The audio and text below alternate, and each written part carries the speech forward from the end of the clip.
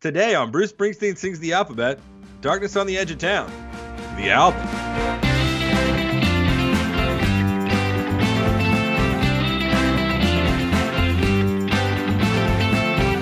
Hey everybody, you're listening to Season 2 of Bruce Springsteen Sings the Alphabet. We're talking about all the albums, not in alphabetical order. We're going by year this go around, and we're talking about each and every Bruce Springsteen album. Every one of them. And you just heard my wonderful co-host and very excited co-host, Absolutely Rob excited Carmack. co-host, coast-toasting, coast to coast, Co-host to the most from coast to coast. in the middle of Texas. That's right. Anyway, not to throw off your rhythm, you're doing just fine. No, man, you're good. Why don't, as we record this podcast, why don't I do what Bruce Springsteen did to Max Weinberg the entire time they were recording this album, and just while you're talking, every once in a while, I'll just yell, "Stick!" Yeah. Just psychologically tormenting his band members. Anyway, you were saying, go back to your intro. Your name is J.B. Clark. I'm JB Clark, and I'm joined as always by Rob Carmack. Hello. Hey. Hey. I'm JB Clark. I'm joined as always by Rob Carmack. He sounds better every time. That's the intro. Oh, you were saying hello like hello, you're here. I thought you were saying hello like we were having technical difficulties earlier. Yeah. So yeah, what's up? I thought you were just trying different takes. Like I'll try that one again with more confidence. I'll do it with like a audible strut. I'm JB Clark. I don't know what's going on tonight. JB. Anyway. Yeah, feeling a little loopy. Yeah, man. I mean, hey, you know what? I figured let's just do this one really loose. Yeah. Let's take the tightest, most precise record Bruce Springsteen's ever recorded, and let's talk about it real loose. I like it. I like the juxtaposition of that. We did Wild the Innocent was our tightest episode so far, and we did that. So right. The loosest album was very tight. So now we'll do the arguably, although you would argue, and we'll get into this, you could argue that Born to Run was tighter than Darkness on the Edge of Town in terms of all the things that went into the recording and everything like that. Anyway, we will get to that. But first, JB, we got to set this thing up. We got to provide some context. If nothing else, we're here to provide context. That's right. So we're talking Bruce Springsteen's fourth album, Darkness on the Edge of Town, as you mentioned before. This album was released June 2nd, 1978 from Columbia Records, which is 3 years after Bruce's previous album, Born to Run, which is a long time. We'll talk about why that happened in just a second. So 1978, big year for albums. The 70s, listen, there's some albums that came out in the 1970s. So in 1978, some of the other noteworthy albums that came out that year were as follows, JB. Some Girls by the Rolling Stones, This Year's Model by Elvis Costello, Parallel Lines by Blondie, More Songs About Buildings and Food by the Talking Heads, Saturday Night, the soundtrack for the movie Saturday Night Fever by the Bee Gees, which, by the way, JB, that's the top-selling album from 1978. The Saturday Night Fever soundtrack. You know what the second highest-selling album from that year was? What? The soundtrack to the movie Grease. So the two highest-selling albums from that year were soundtracks to John Travolta movies. We've come a long way, my friend. Yeah. So we have. Those were pretty great soundtracks, though. I mean, obviously iconic soundtracks, well regarded. So then a couple more. You've got Van Halen's self-titled album, which, by the way, Rolling Stone magazine names that the best album of 1978. Not Darkness on the Edge of Town, Van Halen. So then you've got. I was talking about this with my dad earlier. Van Halen is like, they're good, but they're not like important. You know? I mean, Eddie Van Halen is important, and David Lee Roth is important. But I don't know if Van Halen is important. Not like poetically important, you know? Well, I mean, ask any guitar player, is Eddie Van Halen important? You know what I mean? And they'll be like, well, yeah. Yeah, I mean, for sure, but like, I don't know. Yeah, I mean, well, and that's a band that's probably not quite as great as the sum of its parts, you know? Anyway, not a Van Halen podcast. But then you've got Give 'Em Enough Rope by The Clash, 52nd Street by Billy Joel. The next one, by the way, is possibly my favorite album title ever. And the album title is Q, Are We Not Men? A, We Are Devo by Devo. Oh, leave it to Devo, man. Leave it to Devo. Then you got Who Are You by The Who.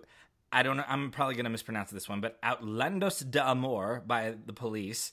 Blue Valentine by Tom Waits, Excitable Boy by Warren Zevon, a personal favorite of mine, Heaven Tonight by Cheap Trick, The Cars' self-titled album, The Cars, Don't Look Back by your guys, Boston, Stardust by Willie Nelson, and Here My Dear by Marvin Gaye. Those are the big albums from that year. That's a pretty big year. It's a pretty big year. It was an incredible decade, too. In the midst of that, you have Bruce Springsteen's Darkness on the Edge of Town, which Rolling Stone magazine names as their 5th favorite album of the year, not their first. Again, that was Van Halen. So that's the world out of which Darkness on the Edge of Town was born. Any thoughts on any of those albums before we continue moving? No, I mean those are great albums. And we're going to talk more albums on the bonus episode today. We're going to talk top albums from not just that year but the decade. Yeah, top 5 albums from the 1970s. Yeah. Excluding Bruce Springsteen albums. I realized as I was making my list for that as a preview, as I was making my list, I realized like 4 of my top 5 albums for the 1970s are Bruce Springsteen albums. Right. So gonna have to set all those aside. So really what you're hearing is most my top 9 albums from the 1970s. Right. Anyway, so the Darkness on the Edge of Town, the credited producers on this album are Bruce Springsteen and Jon Landau, with uncredited assistance from Steven Van Zandt. Also, Jimmy Iovine is back in the booth as the engineer. And okay, so here's the backstory, JB. Here's a little backstory on where this album comes from. So in 1975, as we mentioned in last week's episode, Born to Run is released and absolutely changes Bruce Springsteen's life. Now he has to go back into the studio and make the next record, which is all by itself pretty daunting. But what happens next is something that nobody expects, because they're riding high off the success. And the question on everybody's lips is, what is Bruce Springsteen going to do next? He has changed rock and roll with this Born to Run album. He's gone on tour. He's just completely subverted and overcome all expectations. Now it's time to go back in the studio, because that's what you do. You make a record, you go on tour, you go back in the studio and make another record. But instead of it being 1 year, it takes 3 years. And here's why. Because in January of 1976, Bruce and his longtime manager at that point, I say longtime, like 4 years at this point, his manager, Mike Appel, right, had a major split. And as part of their original agreement, Bruce and Mike Appel had signed a contract in which Bruce signed over half of all of his publishing rights to Mike. So in the shadow of their split, Mike files a lawsuit and makes it absolutely impossible for Bruce Springsteen to go back into the studio to record the next album without giving Mike a certain amount of power. Or like basically the lawsuit says Bruce cannot go into the studio unless I approve the producer and the engineer. But see, they've gone their separate ways. There's a rift. So if there's anything we've learned so far about Bruce Springsteen, it's that he's not super interested in handing control over his art to somebody else. So Mike says, You can't go into the studio without me. We have this contract. So Bruce says, okay, then we're not going back into the studio. You can't have that. So it basically becomes like a standoff until the lawsuit concludes. So the injunction says that Bruce is legally barred from recording without Mike's approval, because the contract had given Mike a certain amount of power over decision-making regarding how and when Bruce could record. So Bruce says, if you watch the documentary, The Promise, that kind of outlines all this, Bruce says that the entire battle was rooted in the question of who would have control over his work, and was absolutely unwilling to surrender a single shred of that control. And in The Promise, have you watched this documentary, by the way, JB? I've seen part of it, yeah. It's absolutely worth it. I rewatched it today in preparation for this. So in The Promise, so I don't know if you've seen this part, JB, but in The Promise, they interview Mike Appel. And Mike has the audacity to say this. This is a quote. He says, "It's a good thing Bruce signed half his publishing rights over to me, because if he hadn't, he might have signed them over to somebody else, and then he never would have gotten them back." Like, take a minute and think about that statement. Like, it's a good thing he signed them over to me, because if he hadn't signed them over to me, I might not have sued him, and then I wouldn't have lost the lawsuit 3 years later, and then Bruce never would have gotten the rights to his music back. To me, that sounds like somebody punching you in the face, and then saying, it's a good thing I did that, because now you know how to take a punch. Because if somebody else had punched you in the face, they might have done it differently. So you're welcome. I actually had to pause my Apple TV and take a minute after I heard him say that. Really, it's a good thing Bruce, it's a good thing I completely sabotaged Bruce's career for almost 3 full years, because if I hadn't done that, somebody else might have done it instead of me. So That's wild, man. unbelievable. That's absolutely insane. Yeah. So this is a fascinating, and this is why the Promise is such an interesting movie. But if somebody ever makes like a scripted movie about Bruce Springsteen, like they've done recently with like Queen and Elton John, I think, in my opinion, as a seasoned screenwriter and movie producer that I am, Right. you know, in my own mind, if somebody ever makes a movie about Bruce Springsteen, I think they should not do the like cradle to grave or cradle to however old thing that they've done with these previous rock bios. I think they should make a movie that's all about the period of time from 1975 to 1978. I think this is a fascinating period of time that really does a lot to shape who Bruce Springsteen is as an artist. Oh, I think that like the sort of the denouement is this record. Like that's the end, is like this record coming out and them hearing it like on the radio. And that's sort of the thing. This album has to do a lot of things, and I mean, not the least of which being that it's the follow up to Born to Run, but also it's the question of, does Bruce Springsteen still have it, and who is Bruce Springsteen as a songwriter now that he's been through this massive like lawsuit and almost career ending schism with his manager. So, I mean, well, and is his control better than his manager's control? Like who was responsible for the goods? Well, and I'm sure that was his manager. Yeah, and I'm sure that was a major thing that, and I mean, in fact, one of the things that he says in the documentary is, you know, you have all these people sort of like musing over like whatever happened to Bruce Springsteen, and because it's been 3 years, like you disappear, you vanish from the scene if you haven't made an album in 3 years, and so it's like whatever happened to this guy, and does he have it in him to make another album, and is it still there, or was he just like the guy who made Born to Run? And he says, and for all I know, like at the time, for all I know, they're right.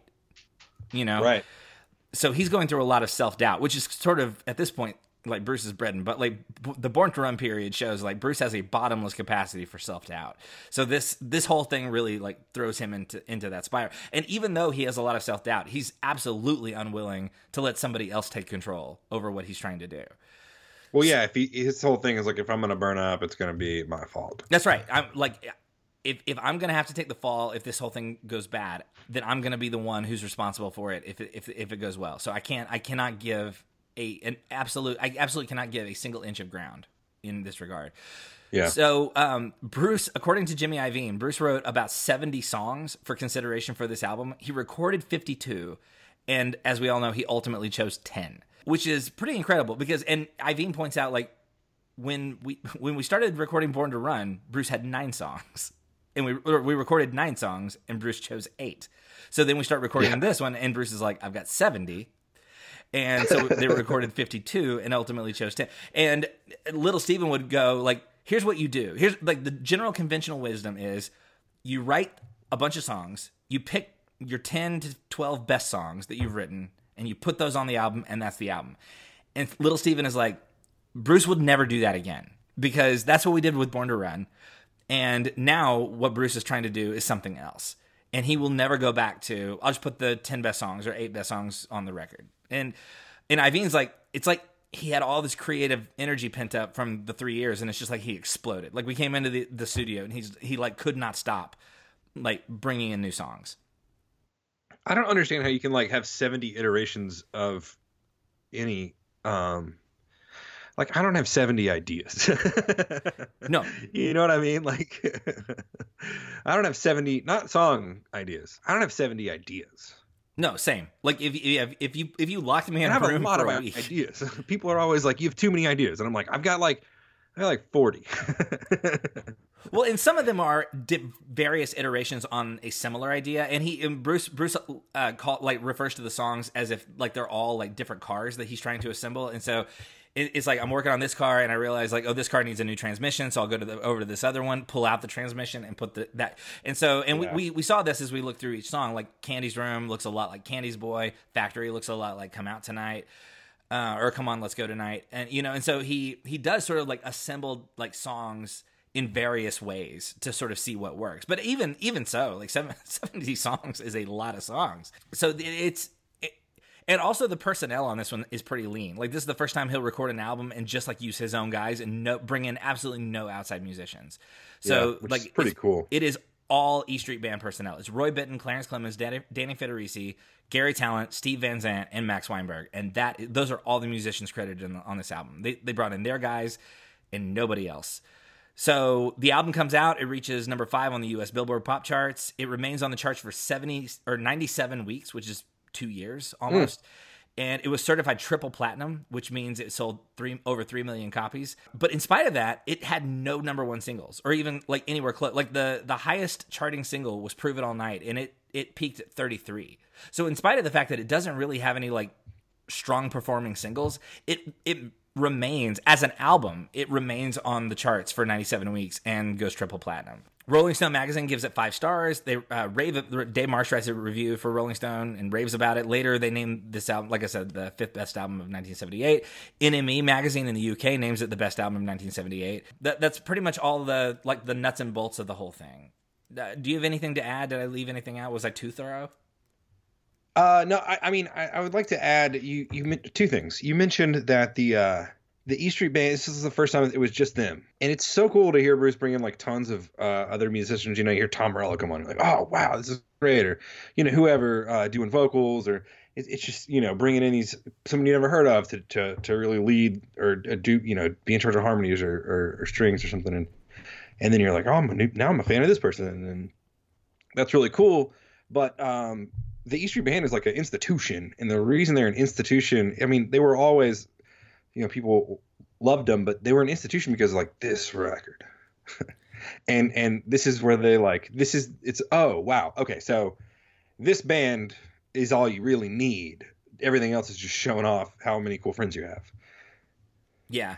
Well, and I think there must have been a foxhole mentality at this point because they made Born to Run, which all by making that album, as we talked about last week, by itself was sort of a crucible of sorts. Like they saw that as like, we all went through this thing together. And so they go out on tour on that. The lawsuit happens. They can't go into the studio.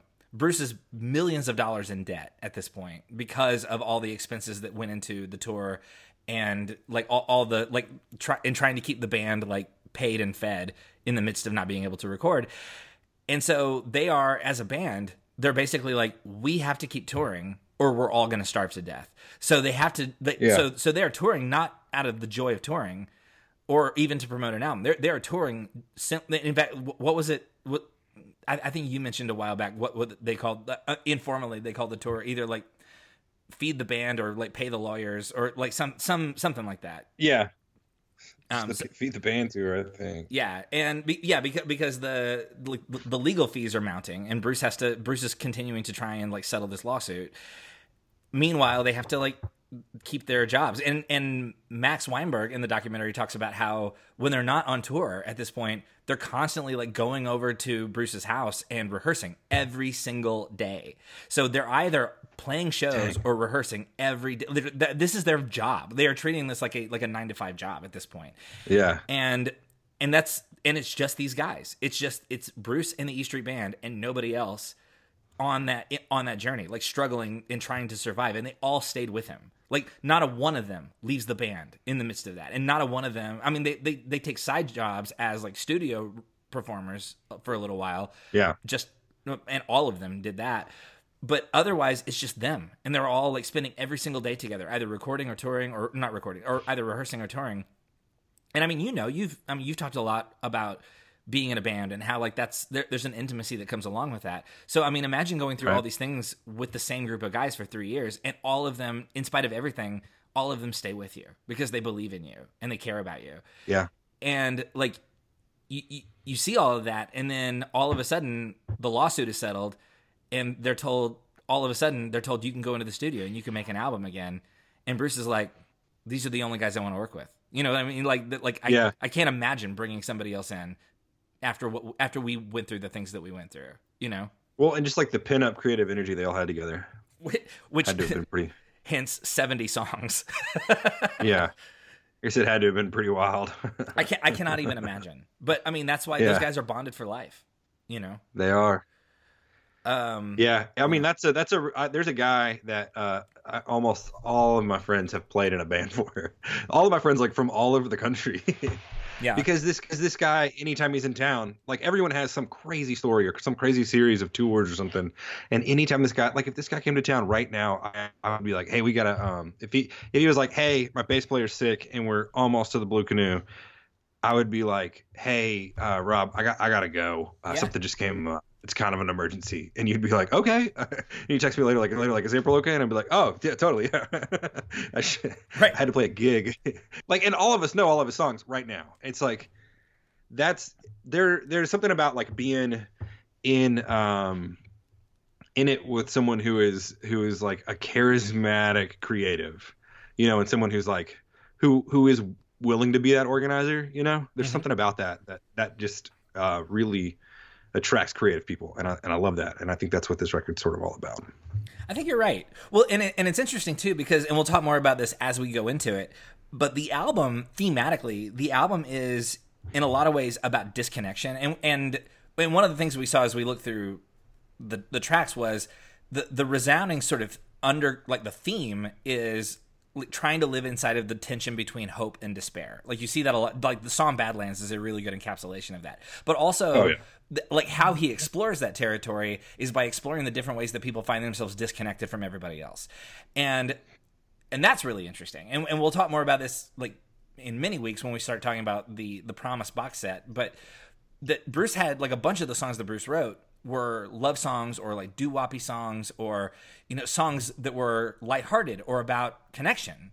And none of those songs ended up on the album. They all ended up being about disconnection and struggle and, like, how do you maintain your own personal identity in the midst of adversity and when you're all by yourself with your principles. And, like, man, that's the kind of thing that you start writing about when the person you thought was your best friend in the world breaks your heart and tries to take away the thing that makes you who you are, you know? Yeah. So yeah, man. Yeah. That's. Well, I didn't mean to open up a real rabbit hole on that one, but I had one other thing I wanted to say about your whole explanation of this time. Yeah. You said this went triple platinum, sold 3 million records. It sold more than 3 million records. That means that 1%, like, imagine like 1% of the U.S. population.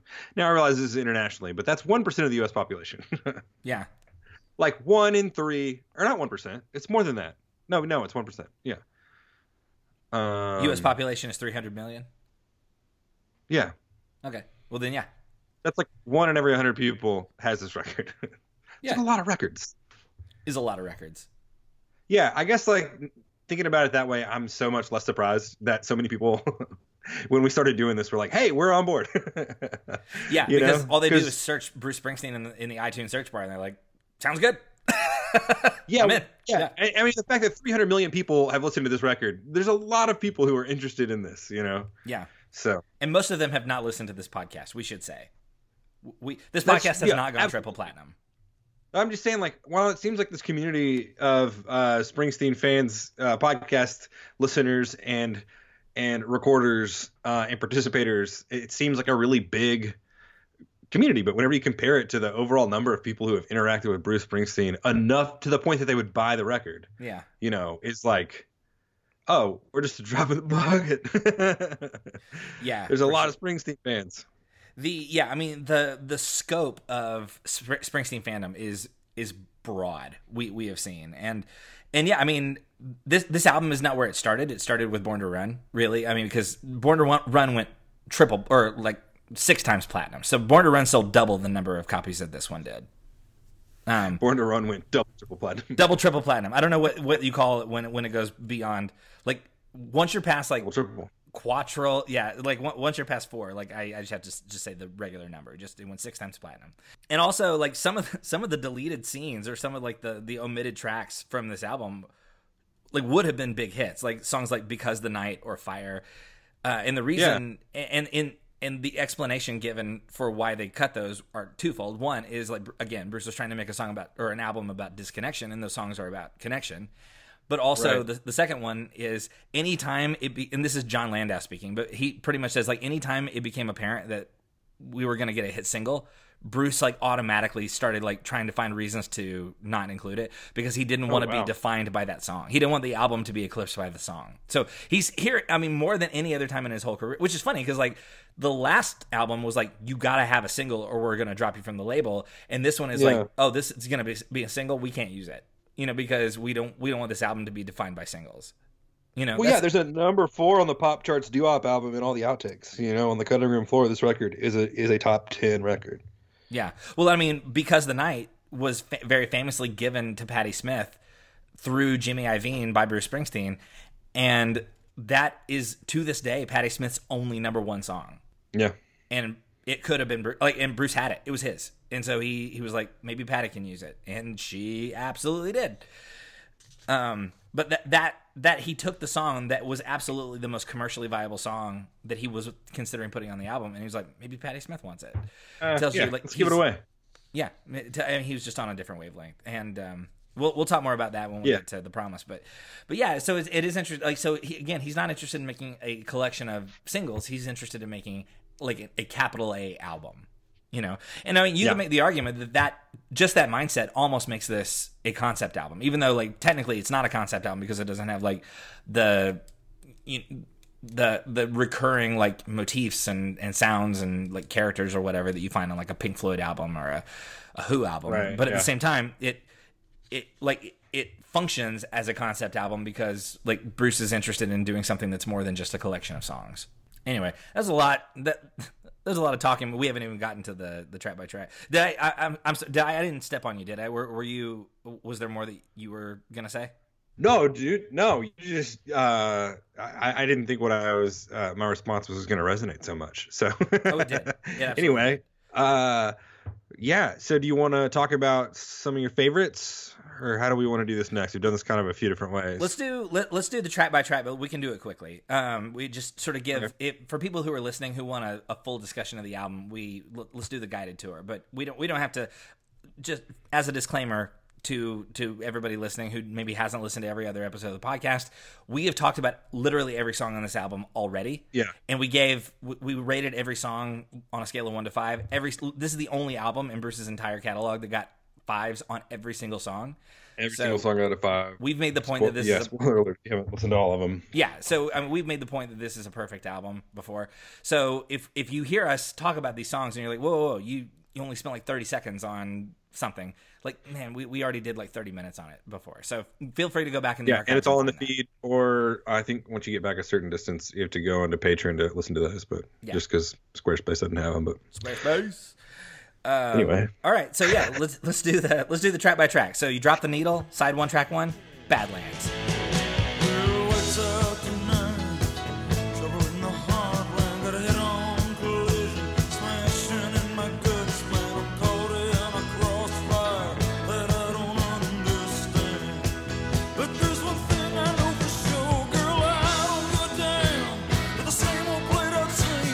This is the second single from the album. This song peaks at number 42 on the charts. And we talked before about how Bruce himself acknowledges that the opening riff here is a major key version of the minor key intro to the song Don't Let Me Be Misunderstood by the Animals. He proudly acknowledges that he steals from the Animals regularly. Well, and you got to acknowledge. Yeah. And interesting tidbit here, they almost left the saxophone solo off of this song, and it was added at the very last minute. Because Bruce felt like, as they were listening to the full album, Bruce had this kind of feeling that they had underrepresented. The saxophone was like deeply underrepresented there. So he listened back through and he was like, we should take out one of the guitar solos in Badlands and put a saxophone solo over it. And now he talking about it, he's like, man, that would have been an absolute tragedy if we had never included the saxophone solo on that song. So that does sort of build it out. And there really, if you listen to it, there is not that much saxophone. Especially like the saxophone is on the cover of Born to Run, and on this album it is very underrepresented in comparison to previous records. Yeah, well, it plays a lot of rhythm guitar on this record, which is, I think it does a really good job. Mm-hmm. It's just not as showy as it normally is. Like, I think it shows a little bit of versatility for Clarence. Like, I don't have to be a show, like I can be a part of the mix too. You know what I mean? Like, I can be the biggest person on stage, but I can also be a piece that you don't notice until it's gone. Yeah, in fact, Clarence seems to have been a pretty good sport about the whole thing, because in an interview, he said, this is the ultimate dad joke. I'm so proud of him for saying this. But someone asked him about like the underrepresentation, and he said, well, you never want too much sax, because then you become a sax maniac. I'm like, I tip my hat to you, sir. Well done.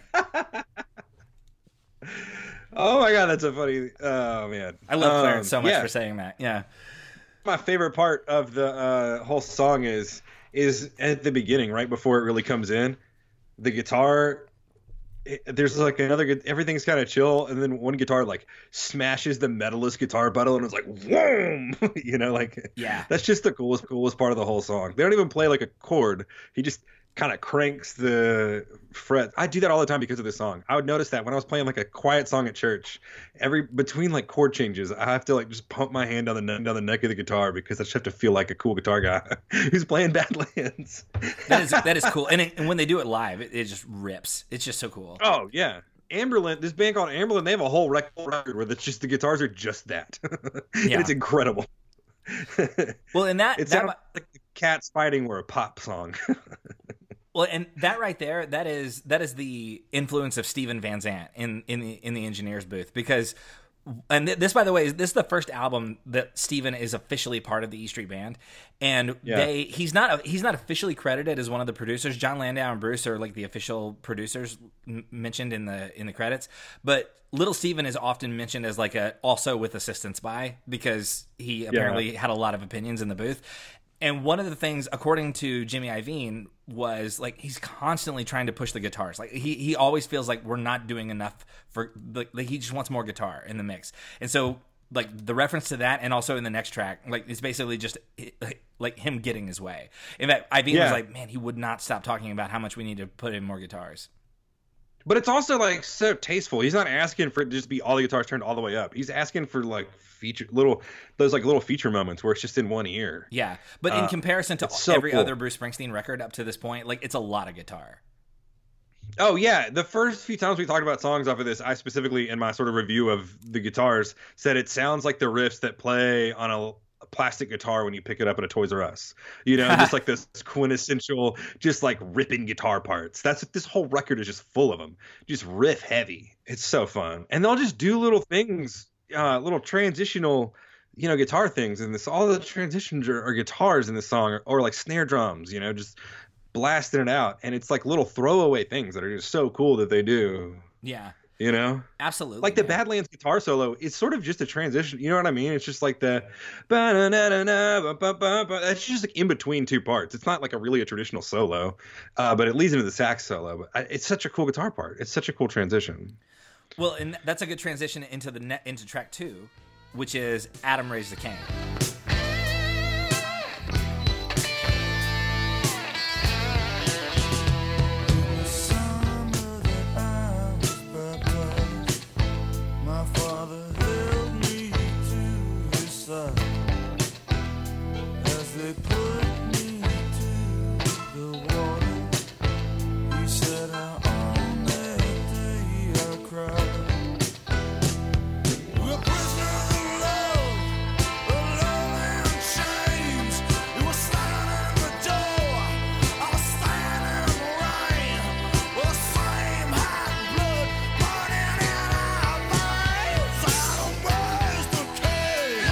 I mean, this song is the most guitar song Bruce has ever recorded.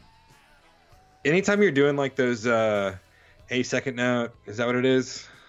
That 64th note, like, yeah, just like straight strums. That's cool.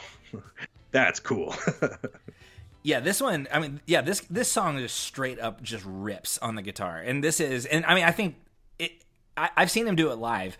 And it is a guitar showcase, and it's Bruce, by the way, is doing all like the heavy lifting on the guitars. He's playing all the major guitar parts here. I love this is the most yeah. This is where you see, and I talked about this a ton when we did this episode, almost too much probably, but like this is when you look at Bruce and say, oh, like we've always known he was a rock and roll guy, but he's a guitar guy. He's like, this is when the world saw him for the first time, like everybody on the shore, you knew him. Like this is a guitar guy. Yeah. Well, and that, like you said, like that was sort of his reputation on the Jersey Shore before he like broke out, was like that. This is one of like the best guitar players around, besides Steven Van Zandt, who also is on this record. So like you got two of the best guitar players from New Jersey, both represented on this record. Well, they're both guys who are known as band leaders. Yeah. Too. But who are sneaky, incredible guitar players. And they both are guys who voluntarily brought along like one of the greatest guitar players of all time, in Nils, and we're you know what I mean? We're like totally fine to like let him do the flashy lifting, which is cool. Like they both realize that little Steven realizes that he is the guy who comes into the booth and he's like, "What are you doing? Yeah. What are you doing?" What is you doing? And that's Steven Van Zandt. It's like he walks in, he's got a scarf, he throws it over his shoulder. He's like, "What are you doing? Yeah, we need more guitars." Well, and Bruce's job is to like lead the band, and so even though they can both play, some of like the Adam Ray's like the that guitar part is so incredible in this song. Man, they're so good. Yeah, it's really well, and two. I mean, really, we could have a whole episode and just talk about the relationship between Bruce and Steven Van Zandt. But one of the things that's interesting watching the documentary is how much B-roll footage they have of just like the two of them messing around in the studio. Like, because this is an album that it's very heavy with like angst. There's a lot of rage, particularly in this song, in Adam Raised a Cain. And so you feel like, man, things must have been really tense, especially considering all the things that got them there. But like during the downtime, it's amazingly how much footage there is of Bruce sitting at a piano, like banging out just like weird, like making stuff up as he goes. By the way, one of the things he just makes up on the fly becomes Sherry Darling later.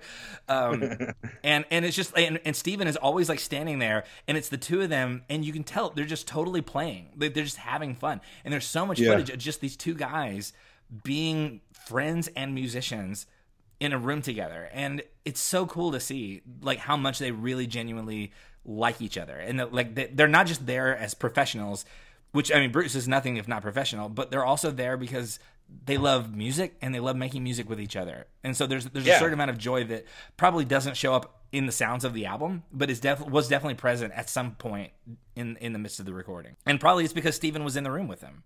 A lot of what makes the E Street Band and this record, a lot of these early records, so powerful is that, I mean, you can tell that Bruce has like a special relationship with every member of his band, but he was so publicly like in love with Steven and with Clarence, and like it was so powerful. You know what I mean? It transcended so much. Like in the music, and I think that's part of what that bond is like they're having a blast or really working through something together, are really hurting together because they love each other. And it comes across in the music. It absolutely does. It comes across, and again, like it comes across when you watch them live. Like there's nothing more joyful than a Bruce Springsteen concert, and part of that joy shows up in how the band members interact with one another. And I think there's something really magical about that. Well, I mean, I guess it's proven in that they don't they play a ton of shows together almost every year. And they're like super old now, and they don't like break up and sue each other every 2 years. That's true. and then have big like going out of business sale tours. Yeah, it's really great to see, and I mean, like I said, there's a lot of rage on this album, and this song has a lot of that rage pent up inside. This is one of Bruce's father songs, and really like if Born to Run was an exploration of like what are all the things that people do on summer nights. This album is an exploration of like what are all the ways that people feel lonely and enraged. You know what I mean? Yeah. And so this song is one of those, is a manifestation of one of those things. And then moving into the third track, which is Something in the Night. Well, I'm riding down Kingston, figuring I'll get a drive.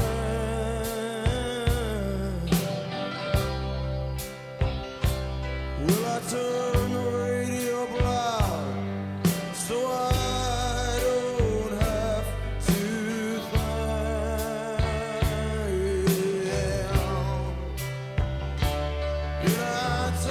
Now this song is possibly the bleakest song on this album, which is saying something. So how do you, okay, if we're looking at it through the lens of isolation and rage and like continuing to look for self-actualization and hope in the midst of those things, where does this song fit in the narrative of that, JB? Probably like before when self-actualization, like this is like sort of the bottom, just like the mall, like the call-in in the background, and saying, "Oh, mom," just like all of that is so longing, Yeah, it's painful. This is the Dark Night of the Soul song. It's depressed. Yeah, you're born with nothing and better off that way.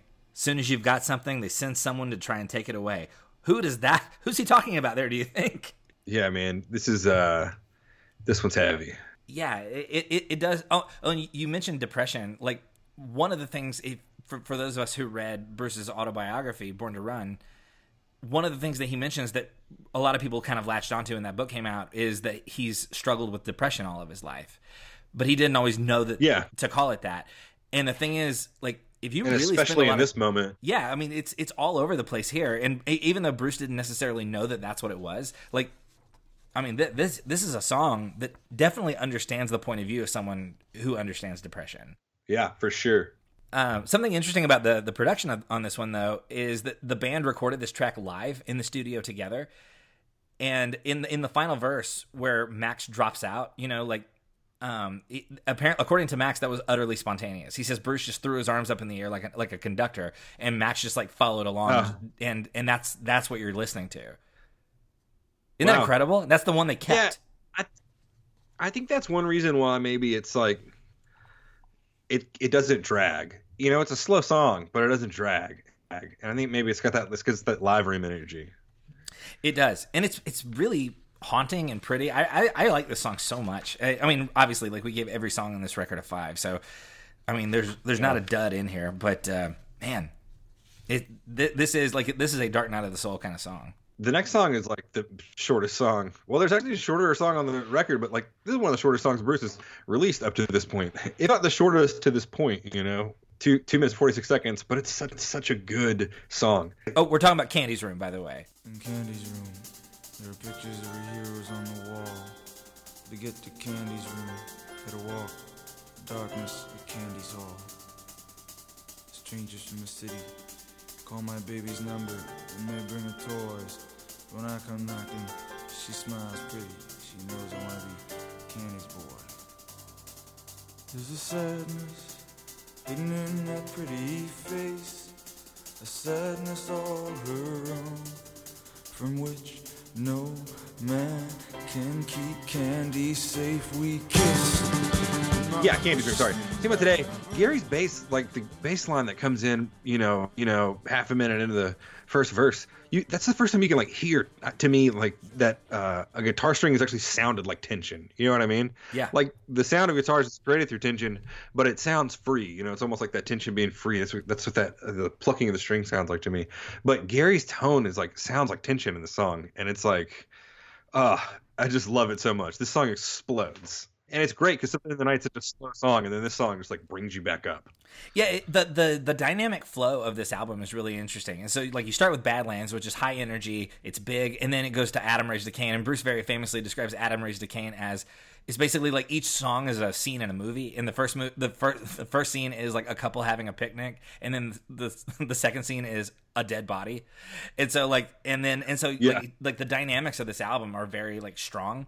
And so it goes out of Adam Raised the Cain down, way down into Something in the Night, and like you said, it sort of lifts back up into Candy's Room, which is, like you said, a lot more fast, and it's very propulsive in what it's doing. Even like the clickety click of the hi hat at the beginning, like everything feels like somebody's like tapping their foot as quickly as they can because they're just in a hurry. It's urgent. It is urgent is very which is super urgent. Yeah, well, and thematically also it's an interesting addition here because we mentioned before, like, the whole thing is about like disconnection and disengagement. In this one, it sounds like it's about a guy who's in love with a girl, but it's about someone who is in love with someone who cannot love them back for whatever reason. So even his song about love is about unrequited love and like doomed romance. And it almost seems like the narrator of the story, the guitar or the drums are the narrator of the story, and it's almost like they're like, quick, we must not tarry. You know, we must hurry. There's too much to cover. Yeah. And yeah, it's like a weird ride at a fair, you know? Mm-hmm. Yeah. Or in a amusement park. It's like when you go into one of those rides and you think, oh, it's a small world after all. This is something different. Yeah. This is unnerving. It is. And it's so, like you said, it's so fast and it's so propulsive, and I love this song. This is Candy's Room is one of my favorite songs, like not on this record, but like period. Yeah, I remember when we first talked about it, like you were way higher on it than me, and it's grown in my estimation, but it is, and part of the reason is because I saw him do it live, and there's really nothing like it, and This is exactly where it needs to be on this record because it's between Something in the Night and track 5, which is Racing in the Street. I got a 69 Chevy with a 396, fuely heads and a hearse on the floor. She's waiting tonight down in the parking lot outside the 7-Eleven store. Me and my partner, son, he built her straight out of scratch, and he rides with me. And Racing in the Street goes way like back down into like tonally and way back down. And we talked before. I think Racing in the Street is probably where you got the deepest into music theory, and we had a lot of listeners who said they really enjoyed hearing you talk about that. So, can you talk a little? I mean, we don't need to get all the way back into it, but like, can you kind of talk more about like sort of how the structure of this song contributes to sort of the overall like body of what this album is doing? Like the 1-4-2-4. Is that what you're talking about? Like how the chorus is like this kind of super interesting 1-4-2-4. So coming back down to that 2 is just like an interesting thing instead of like doing a 3 or 5. So the 1 is like the F is it's in the key of F, and then like the 4 is like 4 in the F scale, and then you come back down to the second note in the F scale, which is a G, and then back up to the 4th. And so that's just like an interesting and like sad sort of walk. And yeah. And so like the concept of the song, it's connected to the overall theme of the album, but it's about this guy who kind of gets in a situation with another guy and a girl, and it's about racing and the whole thing. Like there's a restlessness to the story, and like how it ends with like sort of out of my way, mister, you best keep, because summer's here and the time is right for racing in the street. So he has this whole thing, and he connects with this girl, and ultimately that's doomed because he says, I met her on the strip 3 years ago in a Camaro with this dude from LA. I blew that Camaro off my back and drove this little girl away. But now there's a wrinkle around my baby's eyes, and she cries herself to sleep at night. When I come home, the house is dark. She sighs, baby, did you make it all right? She sits on the porch of her daddy's house, but all her pretty dreams are torn. She stares off alone into the night with the eyes of one who hates for just being born. For all the shut down strangers on hot rod angels rumbling through this promised land, tonight my baby and me, we're going to ride to the sea and wash these sins off our hands. Tonight the highway's bright. And so it's the notion of like no matter what he's chasing, there's always something else. And he caught the girl, and now that's not enough. So you sort of, I remember you sort of talked about how like the structure of the song sort of like echoes. Yeah, I remember it now. So he's talking about the song, the character's always like longing for something, like the next step that he keeps thinking is supposed to be there. And so, and going back to the 2 instead of like going on to the 5, like what I was talking about a second ago. So you go 1-4, and then instead of going like to the 5, or you come back to the 2, and then so you're thinking, oh, now surely we're going to go to the 5. Just go back to the 4. So you never like sort of get to that 5, that you never get to, in your head, you hear that and you think about the chord, and you don't get that that 5th, you don't get the chord whenever you just stay at the 4. So he's withholding, and so this guy's longing for the next step, and that's what the music. You're only two times in the song does he ever actually go ahead and play that C. So like for the whole song, you're like also longing because you're just like waiting to take the next step, which would be the 5th. That is fascinating. That he structures the song as if even without the lyrics, the music is doing the work of the lyrics. The music is also telling the story of the song, which is the longing for the thing you will never realize. That all of life is a mirage. I'm about to go grab one of my guitars because I was like, wait, is that the 5th? It is. Yeah. That's awesome. That is so. I'm so glad you brought that into the conversation. Yeah. Sorry, it took me a second to remember what I was talking about. It's been a long time. I didn't mean to catch you off guard. I don't know why. I just expected you to just have that in your brain, just like ready to go for some reason. I should. It's a thing that I like talked about at length once. Well, yeah, like 2 years ago, like that. It's been a little while since we talked about Racing in the Streets. So that to me, this song, almost more than any other song on this record, is the gift that keeps on giving for exactly the reason you're describing, is that there are layers upon layers upon layers of what make this song so interesting and so profound that at face value, it's just a song about a guy who likes to race. And then like the more time you spend with it, the more you realize like, oh my gosh, like you could, like the entire concept of the record is encapsulated in this song. And he's like the amount of like thoughtful intentionality that he puts into even how he structures the song, that even like a musician listening to just the music is gonna be like, wait, he did a thing there, and that's interesting. Yeah, it reminds me of my professor, author I really love this week was talking about Philip Roth story, where a professor, she has opinions, but she feels pressured politically to like not speak up, so she just, he says quotes, structures her lessons by quoting the approved writers and speakers. She's like caged in, and at the end she finally like is set free, and he was like, what else is caged and wants to be free? Birds. And then the number of times that they used words like Philip Roth uses like phrases and words like she was just parroting other people. Yeah, she said, I'm not prepared, and her friend said, it's okay, just wing it. Like the whole story, like every other line, you don't notice it until the end. You're like, oh man, he was talking about birds though. He was using bird words the entire story. That's fascinating. And it's about this woman who was caged, and then and like that is artistry. That is the thing I've been thinking about for like a couple of weeks. I have to turn a story in for this class, and it's like, wow, how can I write a thing and then go back and make sure that all the other little pieces point back to it. Yeah. So, subliminally. And that's why I'm not a great artist. That's why I'm not one of the greats, That's why Bruce Springsteen is one of the greats, is like, because he can write a song about longing, and he can make the lyrics about longing too. But the song's about longing before you realize it. And you know that because you feel it before you have thought about it. Hey man, I think you're one of the greats.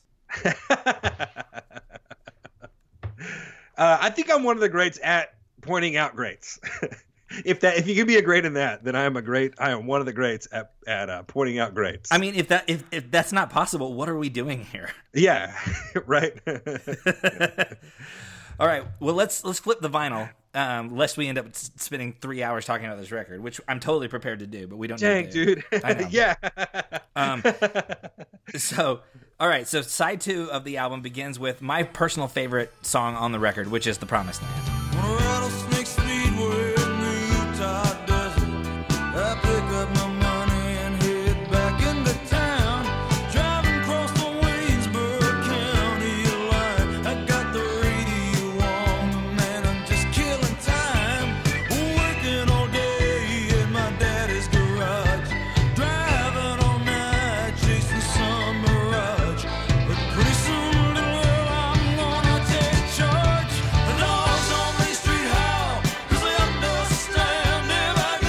This was the third single released off of the album, and it did not chart. This song, as far as singles performed, this song did no business at all. Which again is amazing because the album did very well, but the singles just were not performing at the level that the album was. So, in the Promised Land was the least successful of the 3 singles that were released. Now that said, I love this song so much. This is my third favorite Bruce Springsteen song of all time. Again, this album in a lot of ways. I remember talking about this with you. I was saying, I remember talking about this with you because you just kept talking the whole time. You were like, it's about how we know that like we're like there's something better. That's what this song's about. Yeah. And we would go on, and you'd be like, it's about knowing in your soul that we're made for something better than this. Yeah. Like you're like, I love this song. It's about hope. Not to be the John Foreman of podcasting, but yeah, we're meant to live for so much more. I love John Foreman. I know you do. He's such a goofball. So anyway, oh man, yeah. Again, like connecting it with the overall theme of the album. The album is about Bruce, the juxtaposition between hope and despair and disconnection. But also one of the things that's interesting about this album is that it expands the scope of Bruce's storytelling. Because up until this point, all of the narrative settings that you've seen in a Bruce Springsteen album have been somewhere in like an urban northeastern sort of setting, Jersey, New York, like that sort of range. But here it opens with on a rattlesnake speedway in the Utah desert. So all of a sudden we are nowhere near the Jersey Shore. Like we're way out of the Northeast. We're in the Utah desert. We're in fact right on the edge of the Waynesboro County line. Yeah, we are. And this is also a lot more folky than anything Bruce has ever recorded. So this is in a lot of ways this is sort of harmonica. Oh yeah, for sure. And a chorus. Like one of the things we talked about before is like you don't see a lot of choruses, but here you've got a genuine chorus. There's literally nothing I can say about this album or the song that I didn't say already, which apparently I said many times. Yeah, this song is about hope. Before, like just like we just talked about with Racing the Street, is about longing before you even hear the lyrics because you feel it. The song is about hope before you even hear the lyrics. because of the chord progressions and because of the harmonica, you know? Yeah, well, and that this song exists on the same album as Something in the Night is fascinating because those two songs are like on totally different points of the continuum between hope and despair. Then we got Factory. Early in the morning, factory whistle blows. Man rises from bed and puts on his clothes. Man takes his lunch, walks out in the morning light. The working, just the working life. Through the mansion. There are lots of people who will make the argument that this song is the weakest song on the record. I disagree. I think this song is awesome. I love it. It's very simple compared to the rest of the album, and I think that is deceptive and makes people think that it's weaker, but it's not. It deals with the paradox of earning a living in a place that directly extracts life from you. Like, you have to earn a living, but in the process of earning a living, it's destroying you. And that's what the song's about. And in a lot of ways, it's about his dad. It reminds me of the Isbell song, I Thank God for the Work. Yeah. They're sort of like two different lenses to look through the same situation with. It's funny. I just saw Jason Isbell play a couple of nights ago, and he did that song. Was it so good? Of course it was. I love when he plays that song live. It's really great.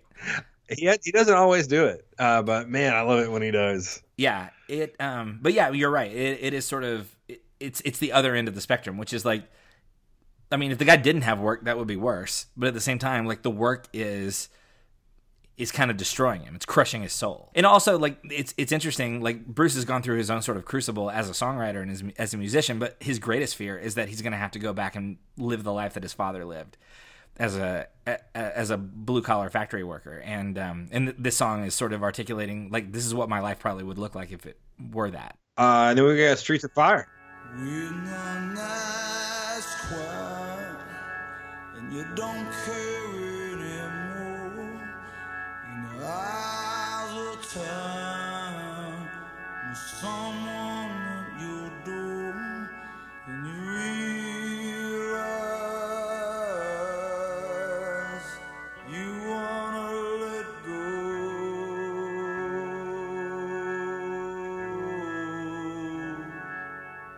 In the weak lies and cold walls you embrace, you at your insides. And baby, I ain't no liar. I walk streets of fire, streets of fire. Great song. Great song. Streets of Fire. Come on now. Jimmy Iovine says watching Bruce sing this song live in the studio was one of the most incredible things he's ever seen in his whole life. That's just a great thing to be able to say about, like, oh, I saw him sing Streets of Fire and it was one of the greatest things I've seen in my life. I was the first person to ever That's watch cool. him sing the song. Yeah, Jimmy Iovine, man, that guy's lived a rock and roll life without ever actually picking up an instrument. Yeah, it's almost like he never set out to even music. I mean, truly, like, And one of bam. the, like, music moguls. Like, if anybody needs to just write a book about all the things that he's seen, it's Jimmy Iovine, including watching Bruce sing the song. And he got into music by being like, fine, I'll be here this weekend. Yeah, by Yeah, just sure, being whatever, a I'll guy record who that. just was willing to, like, sit in a booth for six months. Yeah. And it's he like never seemed excited about it. He was like, yeah, I was there. We made that record. It was great. It was terrible though. Yeah, it was a nightmare, and it changed my I life. love He's an interesting guy, man. I like watching him interviewed in documentaries. He's very interesting to watch. I can't imagine watching him say, I hear somebody call my name live. You know what I'm saying? Like, when he goes up and starts just belting, I hear somebody call my name. Can you imagine just being on the other side of the glass? Like, No. it's like, I feel like it would be like standing in a wind tunnel. Yeah, it'd be crazy. Your hair's flying back, your cheeks are flopping in the wind like a dog. Yeah, it does sort of evoke that kind of imagery. Like people just walk out, like, with their hair blown back and their eyes wide open. Like, what just happened? But Yeah. thematically, this song fully fits into the theme. Like the whole section about where I'm wandering, a loser down these tracks. I'm dying, but girl, I can't go back. Because in the darkness, I hear somebody call my name. When you realize how they tricked you this time. Because at first, it's like, oh, it's another song about, like, car racing, but it's not. It's about finding himself and about, like, not being able to, like, find anything worth getting excited about in the world, which, again, juxtaposition between hope and despair. That's where this whole album lives.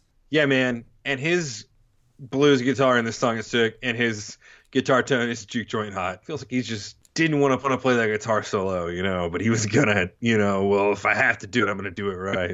And this is another one where he does like a lot of moaning, like you were talking about before with Something in the Night. Yeah, dude, it's again, we gave every song on this record 5 stars. There's nothing disposable at all about this album. Which, he had 70 songs to choose from. He picked these, and every song matters, including the next song, which is Prove It All Night. I've been working real hard trying to get my hands clean. We'll drive that dusty road from Mondo to Angeline to buy you a gold and a pretty dress of blue. Baby, just one kiss will get this things for you. I kiss the seal, I fade tonight. I kiss the prove it all night, prove it all night. Girl, Now, this was the most successful single from the album. It peaked at number 33. What great chord hits! Just the beginning, just the cymbals and the piano chords and the guitars and the piano all hit the chords, and It is an iconic 5 seconds of music that shows up at the song. It takes no time at all to recognize this song. I have a hard time hearing the song and not now thinking about the movie Blinded by the Light, where Javed is talking lyrically to this. This is one of the more awkward, I thought, musical moments in that movie, where he's supposed to go home and he goes over to his girlfriend and he says, "Now, baby, tie your hair back in a long white bow." And I'm like, stop it. I don't like it. I don't like it when you talk the lyrics. dude, to that people. was perfect. Thank you. That was perfect. That was such a good accent. I appreciate that. Oh my gosh. I had a lot of fun watching that movie, but really a lot of the music cues were, I thought, super awkward, and I didn't want to watch. It was like watching somebody that you like embarrass themselves. That's what it felt like when he did that part. So Yeah. yeah, I used to have a friend who would get real pumped about a song and then mouth it silently at you, and it was always just like, don't do that. stop it. You're ruining our friendship. And Yeah, that song. I would leave. Yeah. His name's Bryant, and I was like, Bryant. I talked to him yesterday, but I would just be like, Bryant, I'm leaving. I love the idea you just get up and walk out, slam the door behind you. Stop I it. did all the time, all the time. And that's all that movie was. Somehow it was still really sweet. And I thought this was a sweet scene once I got over him mouthing lyrics at her. It was fine, except when the songs were in the background, it was one thing. It was when they would lock eyes with somebody. Most famously to me, the worst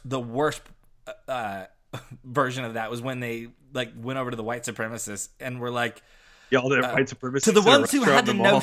a notion deep inside. Stop it. You're about to be the victim of a hate crime. You need to stop it. Protect yourself and go. Yes, my dad and I were so uncomfortable a little bit. It was very uncomfortable. Those things were the hardest parts of that movie. But anyway, any lingering thoughts about Prove It All Night that we need to get into? Nah, man, sick guitar.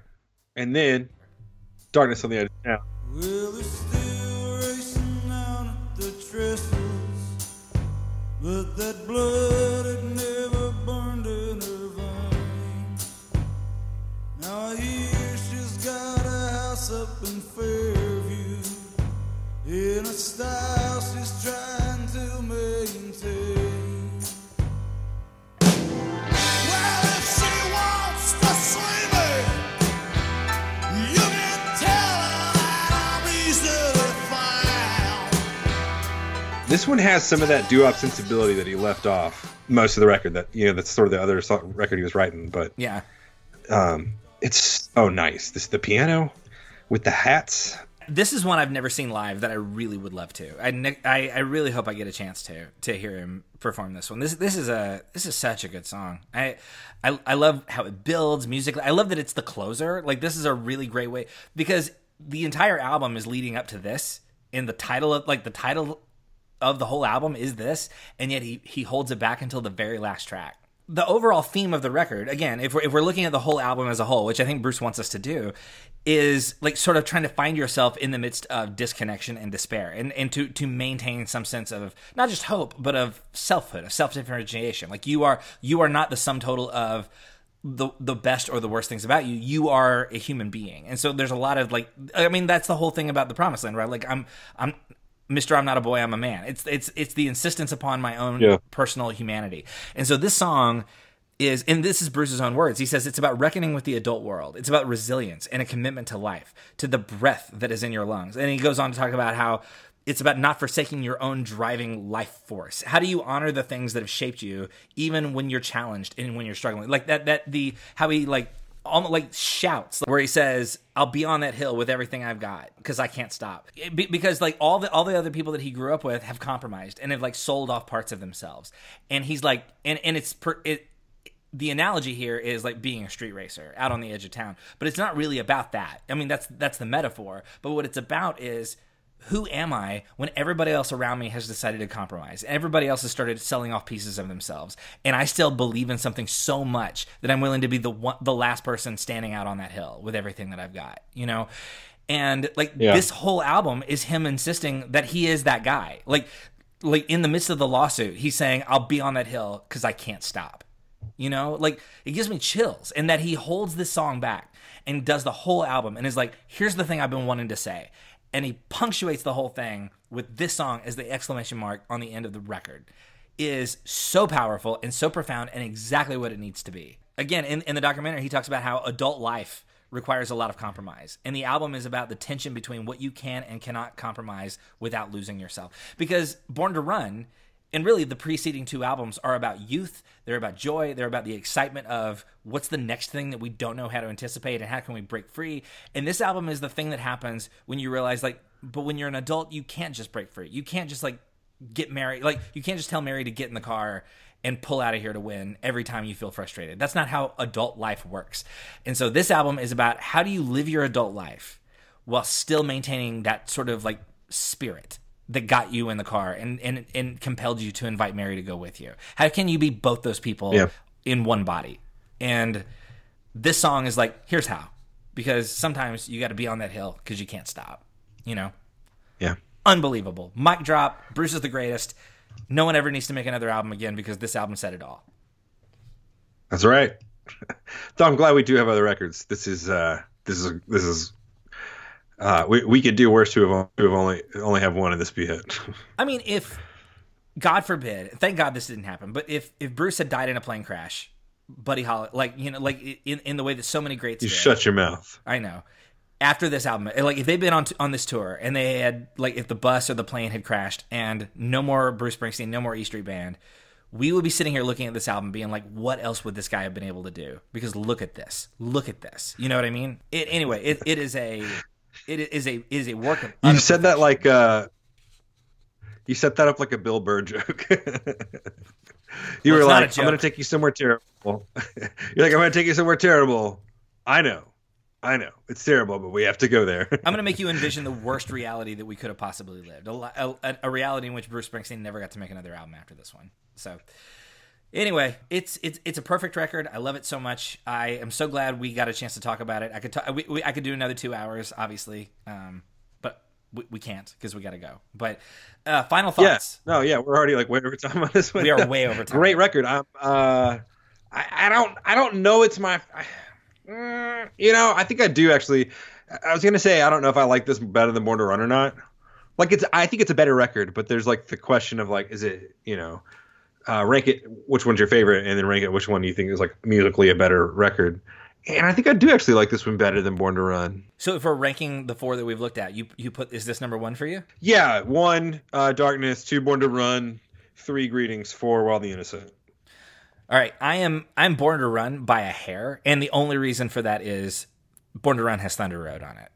You know, like if you're like, and I think everybody here knew that you were before you said that. Yeah. Well, and I mean, that's the thing. If you're like gun to your head, Desert Island pick, you can only keep one of these albums for the rest of your life. Like, it would destroy me to lose Darkness on the Edge of Town, but I could not live with myself if I never got to hear Thunder Road again, you know? I think if in that situation, I would blurt out Born to Run probably. So maybe Born to Run is my favorite. I'm going to swap them. I mean, it's a tough call. It's a game of inches at this point. Yeah. So So for me, it's Born to Run, then Darkness, then Wild the Innocent, and then Greetings. That's the ranking order I'm at with it so far. But again, Cool. it is We're a game close. of inches. Very close. All right. Well, thanks everybody so much for listening. Final thoughts. Anything left unsaid, JB? No, and if you want to hear us talking about the top 70s records of all time, or of all 70s, Of all we are going to be 70s. doing that over on the Patreon feed. So patreon.com/Springsteen. Sign up and get those bonus episodes and donate to No Kid Hungry. No Kid Hungry! Yeah. Cool. So anyway, we'll just make air horn noises for the Why next not? 15 minutes. You guys just hang in there, and we'll get through this together. Yes, we No, will. have a great week, and we'll see you Oh, wait. soon. Yeah. We decided, one of the things that we decided to do, because we're the amount of content we're putting out is more than it was in season 1, just by Right. volume. So one of the things that we're going to do between decades is we're going to take a week off. So there will be no new episode in the main feed next week. But then the following week, we'll get into the 80s, and we're going to start talking about The River. And we're going to break The River into two episodes. Obviously, we're going to need the time because it's a double album. So we will, next week, we will be off. And then the week after that, we'll be back in the feed with disc 1 of The River. But until then, we'll be on that hill because we cannot stop. We'll see y'all in the Patreon feed if you're up for that. And then if not, we'll see you in a couple weeks when we talk about The River.